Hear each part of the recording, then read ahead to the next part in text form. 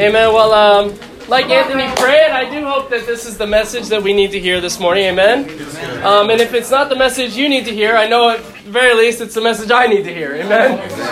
Let's start off here with a word of prayer, and then we'll jump into the Word of God. Father, God, we thank you for this beautiful morning. We thank you for gathering us here together. God, we're excited to dig into your word. Father, we know that it cuts deep, and we pray that it embeds deep convictions inside of our hearts. Father, convictions we'll never let go. Father, convictions that will guide us every day of our lives. Father, we love you so much. We thank you for the fellowship. We thank you for Jesus dying on the cross for us. Help us to really show our appreciation in how we live and in what we do. It's in your Son's name, Jesus, that we pray. Amen. Amen. Amen. Well, you can be turning your Bibles to Acts chapter 2. Come on, Joel. There's a guy that's kind of famous right now around the world. His name's Jeff Bezos. And if you don't know his name, perhaps you know of his company called Amazon. And Jeff Bezos, back in 1997, wrote a letter to his shareholders. And he called it the Day One Letter. And he just gave a bunch of promises, filling his vision with giving his vision to the shareholders so that they could find a lot of confidence in the direction that Amazon was going to go. And he's done a pretty successful job. In fact, if you would have invested $1,000 in 1997 in Amazon, right now that $1,000 would be worth almost $1.4 million. The company back in 1997 was bringing in revenue around $150 million, and Jeff Bezos himself, as of right now, July 2018, is worth over $150 billion. Wow. The first man to do it in this modern era. He's got this philosophy that he calls Day One and Day Two philosophy. In Day One philosophy, you avoid proxies. In other words, you don't get caught up so much with the statistics. You avoid processes, really not allowing the processes to take over how you run the business, but staying focused on the reward and the goals. Taking procedures that are very important, however, again, not prioritizing the procedure over the customers. Having a high velocity decision-making and accountability. In fact, if you don't agree with something, you should still commit yourself to it for sake of unity in the company. And he calls it the disagree and commit philosophy. He believes wholeheartedly that as a business with Day One philosophy, you got to recognize the issues early and escalate them immediately. Day Two philosophy is basically when you stop doing all these things and your business starts to decline and eventually ends in the death of the business. So his framework is we've got to stay in a Day One mentality. You know, I believe that God wants the same for our lives. In an interesting way, I think that today's lesson is going to be a bit of some preventative teaching, and the temptation for all of us when we get into a relationship with God is to lose convictions, to backslide in our beliefs and our commitment, to pull back our hearts, and yet that is not the plan of God. The church now, today, is not in the Day One philosophy. It's not even in the Day Two philosophy. We're in year 2000. And Christianity has become so distorted and so full of hypocrisy, and not the fact that these are sinful people, but the fact that it's being so tolerated around the church. And that's really the issue, because no matter who you are, you're going to continue to sin no matter when you get saved in your life. And so my prayer today is that we really build deep convictions from the Word of God in how to maintain our Day One mindset. The title of our message this morning is Day One Hearts. Nice. Come on, bro. Point number 1, appetite to learn.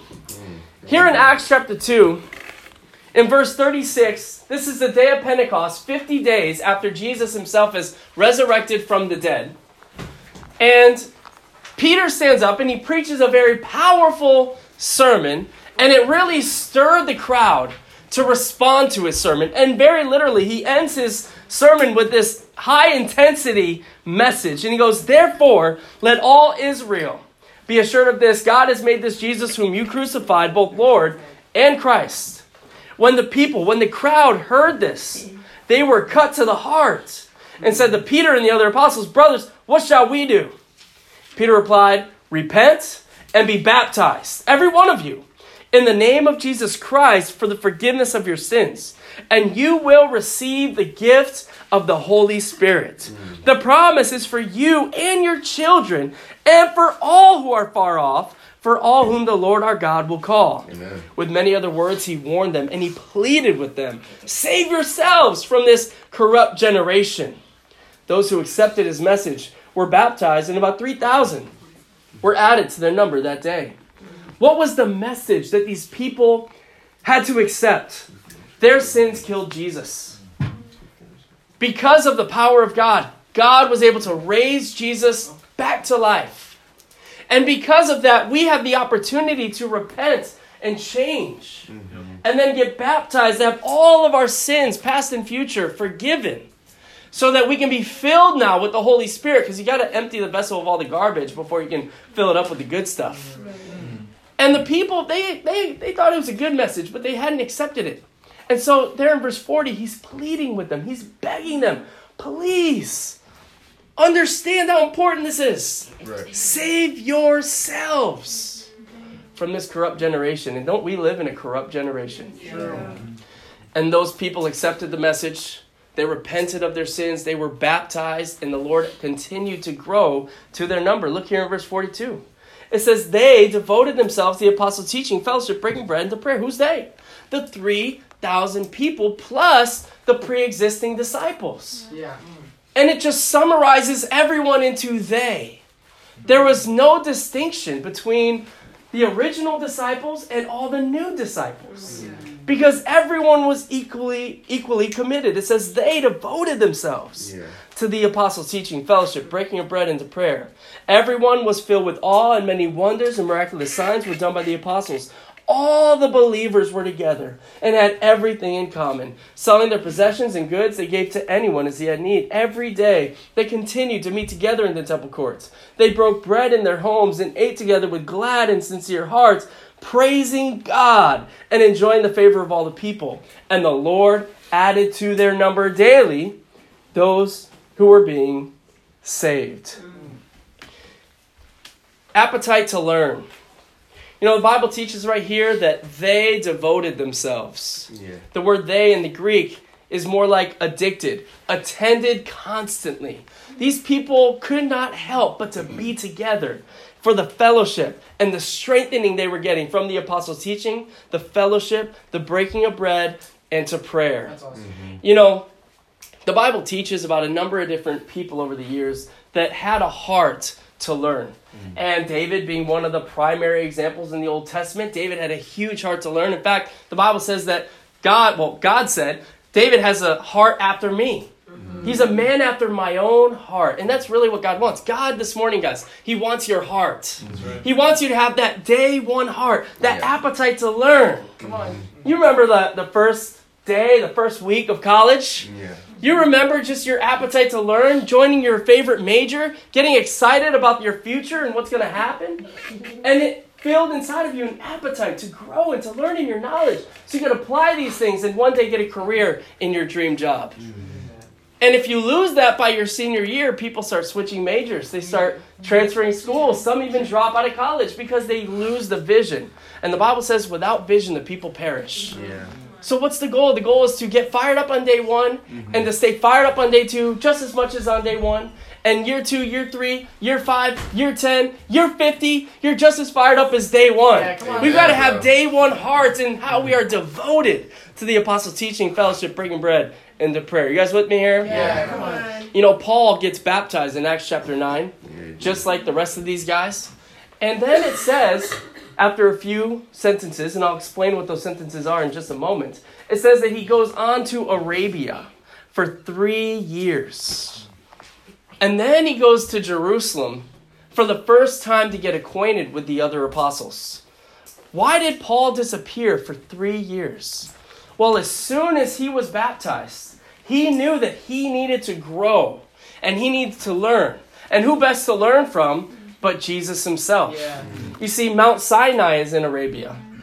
And Mount Sinai is where Moses would speak to the Lord.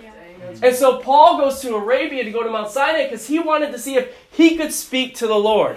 And in Galatians chapter 1, it says, while he was in Arabia, the Lord came to him in revelations. And for 3 years, he one-on-one learned from Jesus Christ. Wow. Isn't that amazing? Yeah, bro. You go, well, how could Jesus be in Arabia and still leading the church back in the book of Acts? Well, it's pretty cool. When you're God, you can just kind of be everywhere at the same time. So meanwhile, the church back in Jerusalem was growing and growing and growing. And by the time Paul gets there, he goes, hey guys, listen, I know I didn't physically walk with Jesus like the rest of you guys, but I'm an apostle, abnormally born, and you are to accept me into your fellowship of leaders. And they questioned him, and then they allow him to come in. And Paul maintained that day one hunger to learn from Jesus. Come on, bro. You know, for us, we need to maintain that hunger for the truth. Yeah, bro. That hunger for the truth. There's never a point in time where we should ever get in our relationship with God where we feel like we now know enough. So many people pick up the Bible, learn a couple things, and go, well, you know, if those are the basics, then I'm good to go. Yes. And that's not someone that's hungry for the truth. Right. We don't do that with our jobs, do we? No, once you have the career that you want, you're trying to climb the ladder. You want to become the best that you can in your career. We don't do that with our hobbies, do we? No, we want to get better and better and better and better. We don't do that in our relationships, do we? Oh, well, it's mediocre, but it's good enough. Hopefully this person's going to be okay with the fact that we got an all right relationship. No, you want to get closer. You want to bond. You want to grow. And we certainly should never do this to God. You see, our heart to God always has to be, you know what, Lord? I am hungry to learn from you. And the Bible says you're going to be blessed if you hunger and thirst for righteousness. Amen. You know, we got to make sure that when we study the Word, when we're praying, we're always getting our fill. We're always getting our fill. It's very important to understand that just reading the Bible is not going to give you faith. Yeah. In Romans 10:17, it says, consequently, faith comes from hearing the message. Yeah. But the word there, hearing, doesn't have anything to do with what's entered into your brain through your ears. It's all about now how you're going to live your life. And the word that it continues to repeat is not hearing, but rather accepting and understanding.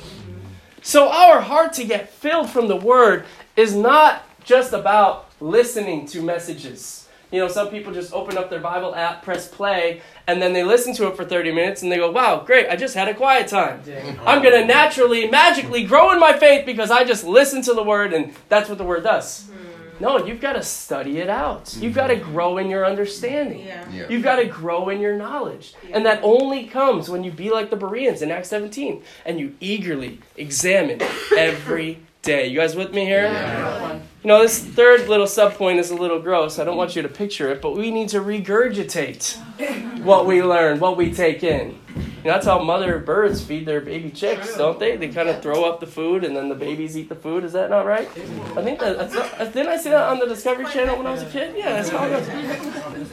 And in a very real way, as we grow in our faith, as we grow in our knowledge, we need to take on the Word of God to build our own convictions and regurgitate. More like repeat what we've now learned to those around us so they too can learn and grow from our convictions. You guys with me here? I mean, I'm just so proud of our brother Anthony Melbrick. Come on, bro. Anthony moves here to Seattle at the tail end of last year, not doing very well in his faith, not even sure if he wanted to be a Christian anymore. And he gets here and immediately hits the ground. He's like, you know what? I've been tanking it in my walk with God. I don't have a lot of faith. Can you guys help me out a little bit? And of course, we pour our hearts into him. And now look at him. He's leading a Bible talk. And there's some other plans in the near future. But Anthony's really raising on up. And it's because of his humility. It's because of his humility. Appetite to learn. Are you still hungry for God's word? Come on, bro. I mean, I know you're hungry for those eggs in the morning. I know you want your favorite bowl of cereal. But do you look forward to just as much getting into the Word of God and learning from God? Yeah, bro. You know, whenever Jeff Bezos, since 1997, writes another letter to his shareholders, he always attaches the day one letter. Do you have some Amazon stock? Yeah. He always attaches the day one letter. Why? Because he wants everyone to maintain that humility and that drive and that hunger from day one. Mm-hmm. This is not a hope and something that they spread around the company in hope that everyone does. This is an expectation. You will get fired if you lose your day one mentality. And he wants the shareholders to be fully sure. Wow. This is the commitment that we all have in the company. And I think in the church, how much more so for our God do we need to maintain that day one heart? You guys with me here? Yeah. I mean, every day to learn and then maintain that knowledge and grow closer to God. Point number 2. Boldness to preach. Now, I mentioned Paul, but let's go to Acts chapter 9. Because he didn't get baptized and then jump in a chariot and ride off to Arabia. Something happened in between. We'll start reading in verse 15. But the Lord said to Ananias, "Go, this man is my chosen instrument to carry my name before the Gentiles and their kings and before the people of Israel. I will show him how much he must suffer for my name." Now, this is Jesus speaking right here. Then Ananias went to the house and entered it. Placing his hands on Saul, he said, "Brother Saul, the Lord Jesus, who appeared to you on the road as you were coming here, has sent me so that you would see again and be filled with the Holy Spirit." Immediately, something like scales fell from Saul's eyes. He could see again. He got up and was baptized, and after taking some food, he regained his strength. Saul spent several days with the disciples in Damascus. At once, he began to preach in the synagogues that Jesus is the Son of God. All those who heard him were astonished and asked, "Isn't he the man who raised havoc in Jerusalem among those who call on his name? And hasn't he come here to take them as prisoners to the chief priests?" Yet Saul grew more and more powerful and baffled the Jews living in Damascus by proving that Jesus is the Christ. Nice. After many days had gone by, the Jews conspired to kill him. Well, hold up. I thought it just said they were all listening to him. And I thought that the gospel message fills us with faith. So why are they trying to kill him? Because they heard, but they did not understand. They did not accept the message. They conspired to kill him, verse 24. But Saul learned of their plan. Day and night, he kept close watch on the city gates in order to kill him. But his followers took him by night and lowered him in a basket through an opening in the wall. When he came to Jerusalem, he tried to join the disciples, but they were all afraid of him. You see, between verse 25 and 26, there's a space of 3 years that you can read about in Galatians chapter 1 and chapter 4. But you know, right here we see that Saul gets baptized. And at once, he's preaching in the synagogues. Now, he didn't go out to preach to the atheists. He didn't go out to preach to the Gentiles. He's preaching in the synagogues. I mean, literally, Paul wants to preach to the same guys that just killed Jesus. You want to kill Jesus? You got to come through me. And he shows up and he preaches day in and day out. But he gives into some fear here. And then when they come after his life, he asks his followers to lower him in a basket through the wall. He got scared, and he talks about it later in his epistles, how ashamed he was of that moment. But bottom line, Paul had the boldness to preach. But it wasn't just Paul. Look back in chapter 8. Come on. Right after Stephen is killed, Stephen was the very first martyr of the first century church. And it wraps up the whole account here in chapter 8, verse 1. It says, Saul was there giving approval to his death, to Stephen's death. On that day, a great persecution broke out against the church in Jerusalem, and all except the apostles were scattered throughout Judea and Samaria. Godly men buried Stephen and mourned deeply for him. But Saul began to destroy the church. Going from house to house, he dragged off men and women and put them in prison. Those who had been scattered preached the word wherever they went. You know, before Saul became a Christian, he was literally out to kill Christians. That's why his conversion is so miraculous. That's why his humility is so amazing. Because he's killing Christians. The people that are trying to spread the gospel. And when that day of persecution hit, the Bible says the disciples were scattered. Was it because they were scared? Was it because they were afraid? No. It was because this was a sign of God. it was time to spread out from Jerusalem and now go into Judea and Samaria, as the great Lord Jesus had prophesied back in Acts chapter 8, verse 1. But right here, the Bible says in verse 4 that everyone who had been scattered, they preached the word everywhere they went. Does this sound like a group of cowards? No. Does this sound like people that are afraid to share their faith? No. Are they so scared of the persecution back in Jerusalem that when they would go out into all these new cities, that they were just hiding from the persecution? No. They were planting churches all around the world. They were so inspired by the death of their brother Stephen. We need to have boldness to preach. You guys with me? Yeah. Let's look over in 1 Corinthians chapter 9. In 1 Corinthians chapter 9, we see Paul share his conviction in how he became so bold. This is awesome. Hope we can appreciate some Bible study. Amen? Yeah, man. I know we have an appetite for the truth here. In 1 Corinthians chapter 9, we'll start our reading in verse 13. Paul says to the church in Corinth, "Don't you know that those who work in the temple get their food from the temple, and those who serve at the altar share in what is offered at the altar? In the same way, the Lord has commanded that those who preach the gospel should receive their living from the gospel. But I have not used any of these rights, and I am not writing this in hope that you will do such things for me. I would rather die than have anyone deprive me of that boast." Wow. You see right here, Paul says, listen, I know that I'm a preacher. I know that I'm bold in my preaching. And I know that in every way I have the opportunity and the right to collect a paycheck from the church. But I don't. And I don't want to. I would rather die before the church pays me to preach the word. Sounds like a deep conviction to me. Well, what was his heart? Verse 16. "Yet when I preach the gospel, I cannot boast, for I am compelled to preach. Woe to me if I do not preach the gospel. If I preach voluntarily, I have a reward. If not voluntarily, I am simply discharging the trust committed to me. What then is my reward? Just this, that in preaching the gospel, I may offer it free of charge, and so not make use of my rights in preaching it." Paul's heart right here is clear. Paul says, my job is not to preach the gospel. My job is not to lead a church. My job is not to be a missionary. Because that is just who I am. Yeah. That is just what I do. Yeah, and whether I get a paycheck or not, I'm going to do it. Because that's my calling by God. Awesome. So why collect a paycheck to do something I ought to already be doing? That's a deep conviction right there. I mean, wouldn't you like to get paid for your hobby? Wouldn't you like to get paid for the things that you enjoy to do? I mean, growing up, I thought that there was a miracle shot I'd make it into the NBA. And I thought, wow, it'd be so cool to get paid millions of dollars to just play basketball. Maybe some of you guys had some dreams like that, what we call hoop dreams.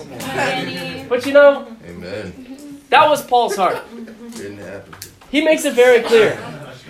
He goes, I'm going to do it regardless. In fact, woe to me if I do not preach the gospel. Woe to me. You go, what does that mean? Well, in Matthew chapter 23, Jesus gives 7 woes to the Pharisees. And every single woe ends in them going to hell. And Paul himself in his epistle says, as far as his convictions on the scriptures, he himself is a Pharisee. In other words, it was Paul's deepest conviction that if he started to collect a paycheck from the church, it would end in him falling away and going to hell. He says, woe to me if I do not preach the gospel. This is what I was born for. What do you think your destiny is? What is your destiny? Is it to preach the gospel? It is. It is. Whether you lead a church or not, as disciples, we preach the gospel. That's what Jesus was all about. We need to be bold in our evangelism, amen? Amen. Our brother's not with us right now. He's teaching at Kids Kingdom in in the other house church, but I got to lift up our brother Tyrese. I mean, Tyrese is bold when he preaches the gospel.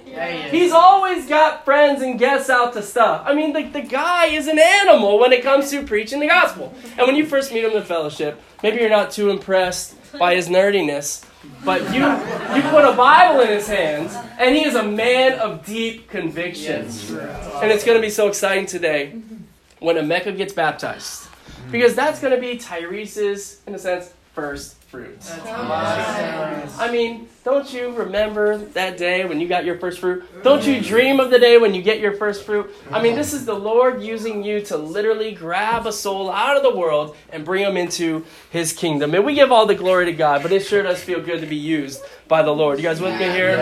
You know, we don't boast because we preach. We're going to preach no matter what we do, no matter where we are, no matter what the Lord calls us to.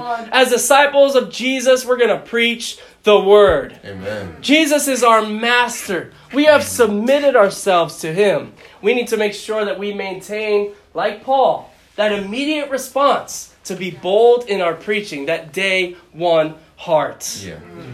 I want to talk for a little bit about communion. Let's look over in Luke chapter 22.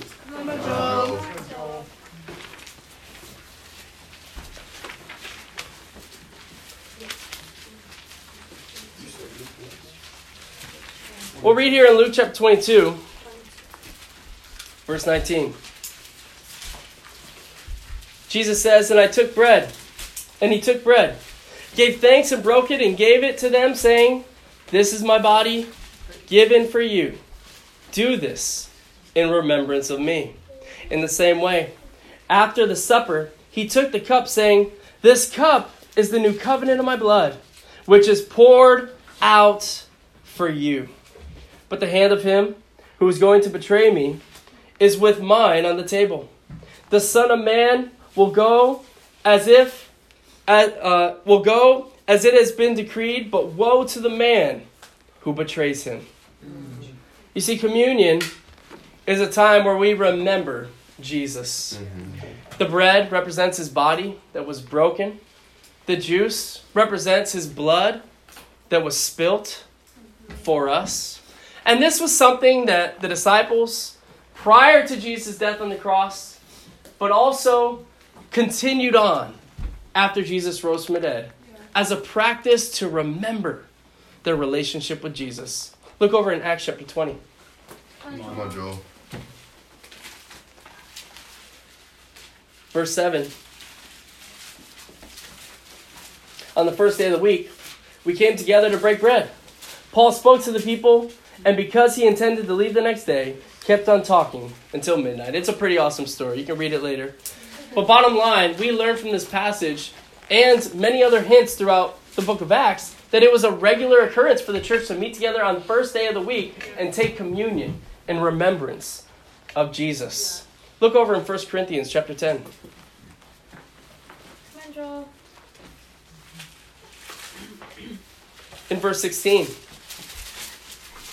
It says, "Is not the cup of thanksgiving for which we give thanks a participation in the blood of Christ? And is not the bread that we break a participation in the blood of Christ? But there is one loaf. We, who are many, are one body, for we all partake in the one loaf." Yeah. Go over to chapter 11, verse 20. Come on, Joel. "When you come together, it is not the Lord's supper you eat. For as you eat, each of you goes ahead without waiting for anybody else. One remains hungry, another gets drunk. Don't you have homes to eat and drink in? Or do you despise the church of God and humiliate those who have nothing? What shall I say to you? Shall I praise you for this? Certainly not. For I received from the Lord what I also pass on to you. The Lord Jesus, on the night he was betrayed, took bread. And when he had given thanks, he broke it and said, 'This is my body for you. Do this in remembrance of me.' In the same way, after supper, he took the cup, saying, 'This cup is the new covenant in my blood. Do this whenever you drink it, in remembrance of me. For whenever you eat this bread and drink this cup, you proclaim the Lord's death until he comes. Therefore, whoever eats the bread or drinks the cup from the Lord in an unworthy manner will be guilty of sinning against the body and the blood of the Lord. A man ought to examine himself before he eats the bread and drinks of the cup. For anyone who eats and drinks without recognizing the body of the Lord eats and drinks judgment on himself. That is why many among you are weak and sick, and a number of you have fallen asleep.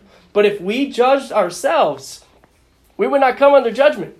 When we are judged by the Lord, we are being disciplined so that we will not be condemned with the world. So then, my brothers, when you come together to eat, wait for each other.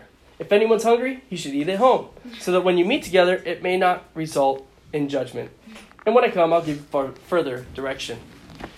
Paul right here says, number one, communion is to help us remember Jesus' death on the cross for our sins. Secondly, it proclaims the Lord's death. And his challenge is, you got to examine yourself. Examine yourself. You got to look in your heart and make sure there's no unrepentant sin. Mm-hmm. Because if there is unrepentant sin, you are just like Judas, who sat in front of Jesus and without repenting of his betrayal, took the bread and the juice. Is that not intense? Yeah. Judas would drink judgment on himself. And when we take communion without examining and without repenting, we sin. We drink judgment on ourselves. Communion is a very serious time. It's a practice that was imposed on the church by God to constantly encourage repentance.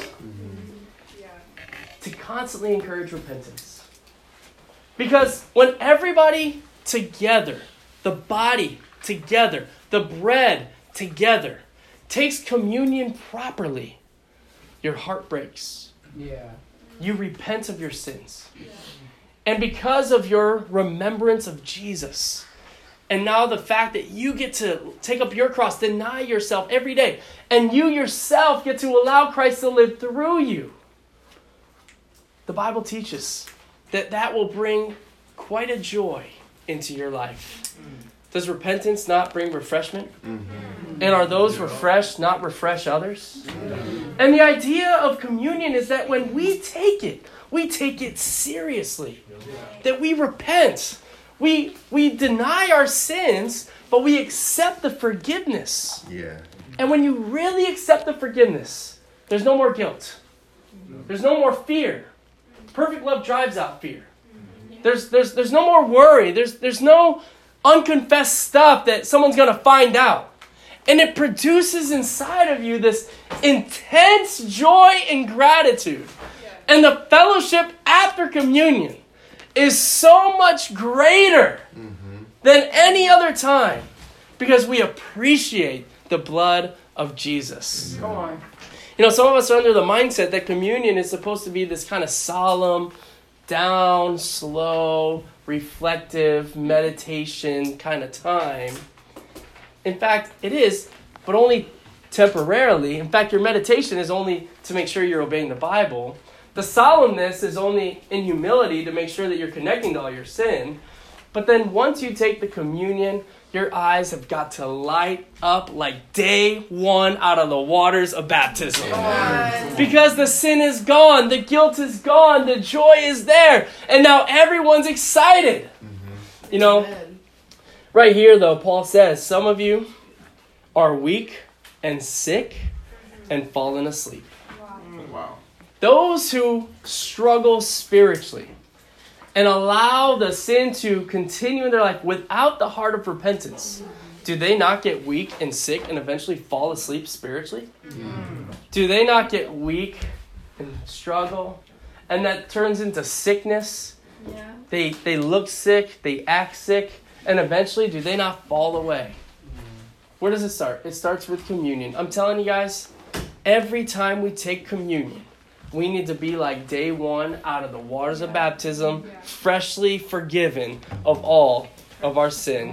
Let's learn this principle. Let's learn how to take communion. And this is one of the reasons why I wanted to do the lesson before communion later. So we can really go into it with a pure joy and a true understanding. And the fellowship after church will be even more exciting. Amen? Amen. The fourth point is discipleship partnerships. Look over in Mark chapter 6. Come on. in Mark 6, verse 7, well, right before that, then Jesus went around teaching from village to village, calling the 12 to him. He sent them out 2 by 2 and gave them authority over evil spirits. Now, isn't that awesome? When Jesus sent out the apostles, when he sent out his guys, he sent them out 2 by 2. Why did he send them out 2 by 2? Why not 3 by 3? Why not 4 by 4? Well, 2 by 2 spreads you thin, but not too thin. And if one of the guys chickens out, he can be encouraged by the other guy. And so he would send the disciples out 2 by 2. And wouldn't you know that Jesus' plan is that disciples get made, they get baptized in the name of Jesus Christ for the forgiveness of their sins, right? Matthew 28, 19 and 20. Right. And then when they're raised again, then the Bible teaches they get taught to obey everything. By who? By another disciple. And so Jesus' plan from day one is to give every single Christian a discipleship partnership. Come on. Awesome. And this partnership is not one that is only found once a week in a living room, but that they go out together to preach the gospel together, to get open together, to live life together. You go, well, how do you know that? Look over in Acts chapter 1. Come on. This is awesome. In Acts chapter 1, Jesus is now ascended up into heaven, back in verse 9. And it says in verse 12, when they returned to Jerusalem from the hill called the Mount of Olives, the Sabbath day's walk from the city, when they arrived, they went upstairs to the room where they were staying. Those present were Peter, John, James, and Andrew, Philip and Thomas, Bartholomew and Matthew, James son of Alphaeus, and Simon the Zealot, and Judas son of James. They were all joined together constantly in prayer, along with the women and Mary, the mother of Jesus, and with his brothers. What do you see right here? The apostles are not just listed, but they're listed in pairs.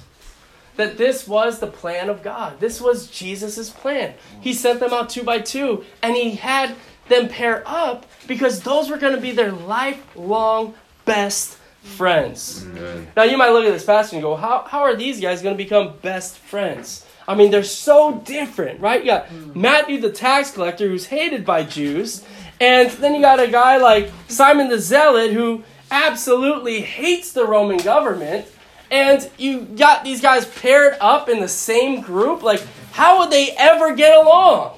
That was the plan of Jesus, to diversify the leadership. Because if you can see 2 leaders who are completely abstract and different from each other get along and be totally unified, it gives the church hope that anybody can change and anybody can become best friends. Amen. You know, this was the plan, to pull the disciples together. But this really is the paradox of our century, our generation. I mean, the idea of friends is so loose in our world, it's ridiculous. It's sad. Yeah. I mean, what's up, man? You're my friend. He's my friend. She's my friend. Love you, bro. These terms are just thrown out there. They're in frats. They're all over the place. And yet, these are not true friendships. I mean, you can literally just click a confirm button on the internet, and all of a sudden, you've got a great friend. And you're in their business. I mean, you can learn all about their life. You can learn who their mom is and where her Facebook page is. And you know how many animals they got in their house. I mean, there's an intimacy that's formed. And we complicate things. We go, oh, well, now I got friends. Jesus defined friends by people that obeyed God.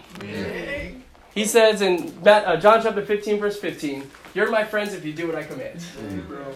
My friends are those who do the will of God. And you know, if you're sitting in this room today and you want to be a friend of God, you have a choice to obey God. And when we all choose to obey God, we can actually use the word friend and mean it. You guys with me here? Yeah. We need discipleship, partnerships, real friendships. Jesus prayed, we're not going to go into all these passages, but Jesus prayed for it in John 15. He stayed up all night praying for the unity of the church. Paul begged people for it in 1 Corinthians 1. He appeals to the church, and he writes a whole letter about how important it is that they get unified. John warns us against it in 1 John 3. He says, when you guys stop getting along, you're going to show hatred toward each other, and hatred's just as bad as murder. And he begs the disciples to love each other with the love that God offers. James says, listen, it's no good to just see the needs of the church, but to actually go out and meet the needs of the church. Faith without deeds is dead. You may see that your brother's in need, but if you just say, hey, stay warm and well fed and do nothing about it, he says, your faith is dead. You got to show your faith and deeply love each other.